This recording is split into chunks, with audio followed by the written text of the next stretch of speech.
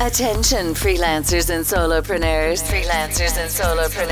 You are tuning into the Remote CEO, a show that will help you scale your business, become the authority in your market, grow into a better leader, and create your remote empire.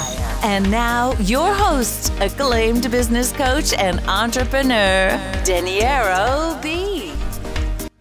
What's going on, CEOs? Daniero B here with another episode of the Remote CEO Show. I'm here in Rome today. We're going to be talking about scaling your business and the skills you need in order to scale your business. Now, I work with a lot of freelancers and solopreneurs, and I know that the main skills that you need to run a business where you're the only person running the show is customer service, a bit of sales, and of course you need to master the core product or service that you're offering to your clients. Now here's the thing, when you start to hire people and work with a lot more clients and start making more than about $5,000 to $10,000 a month, you need to learn a whole new set of skills. What took you here, where you are right now, from $0 a month to $5,000 a month is not going to take you to $25,000 and more a month.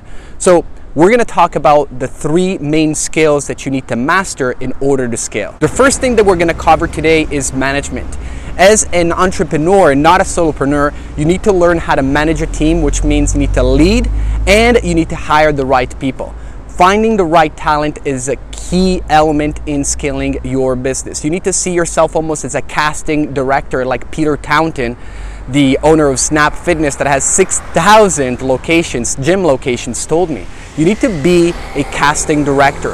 Who's going to run your operations? Who's going to run your marketing? Who's going to run your accounting? You need to find the right people, go out there and train them and kind of indoctrinate them in how your business is run. Another important thing is for you to create systems. Think about it. If you want to lead a big team, you don't want to be there all the time. You don't want to be the main point of contact. If the marketing director needs to speak to the accounting department, they need to be able to do that on their own. And in order for them to communicate, they need to have a platform where they're able to do so.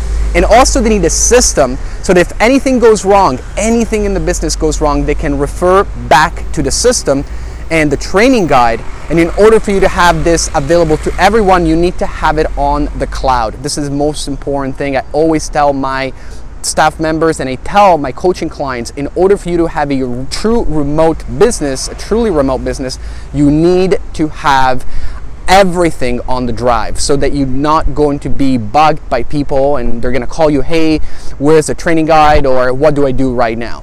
So these are the main things I need to worry about. So I hope that all this information made sense. If you want to talk more about this, please send me a private message and I'll be more than happy to find out if you're a good fit for my coaching, and I'll talk to you next time.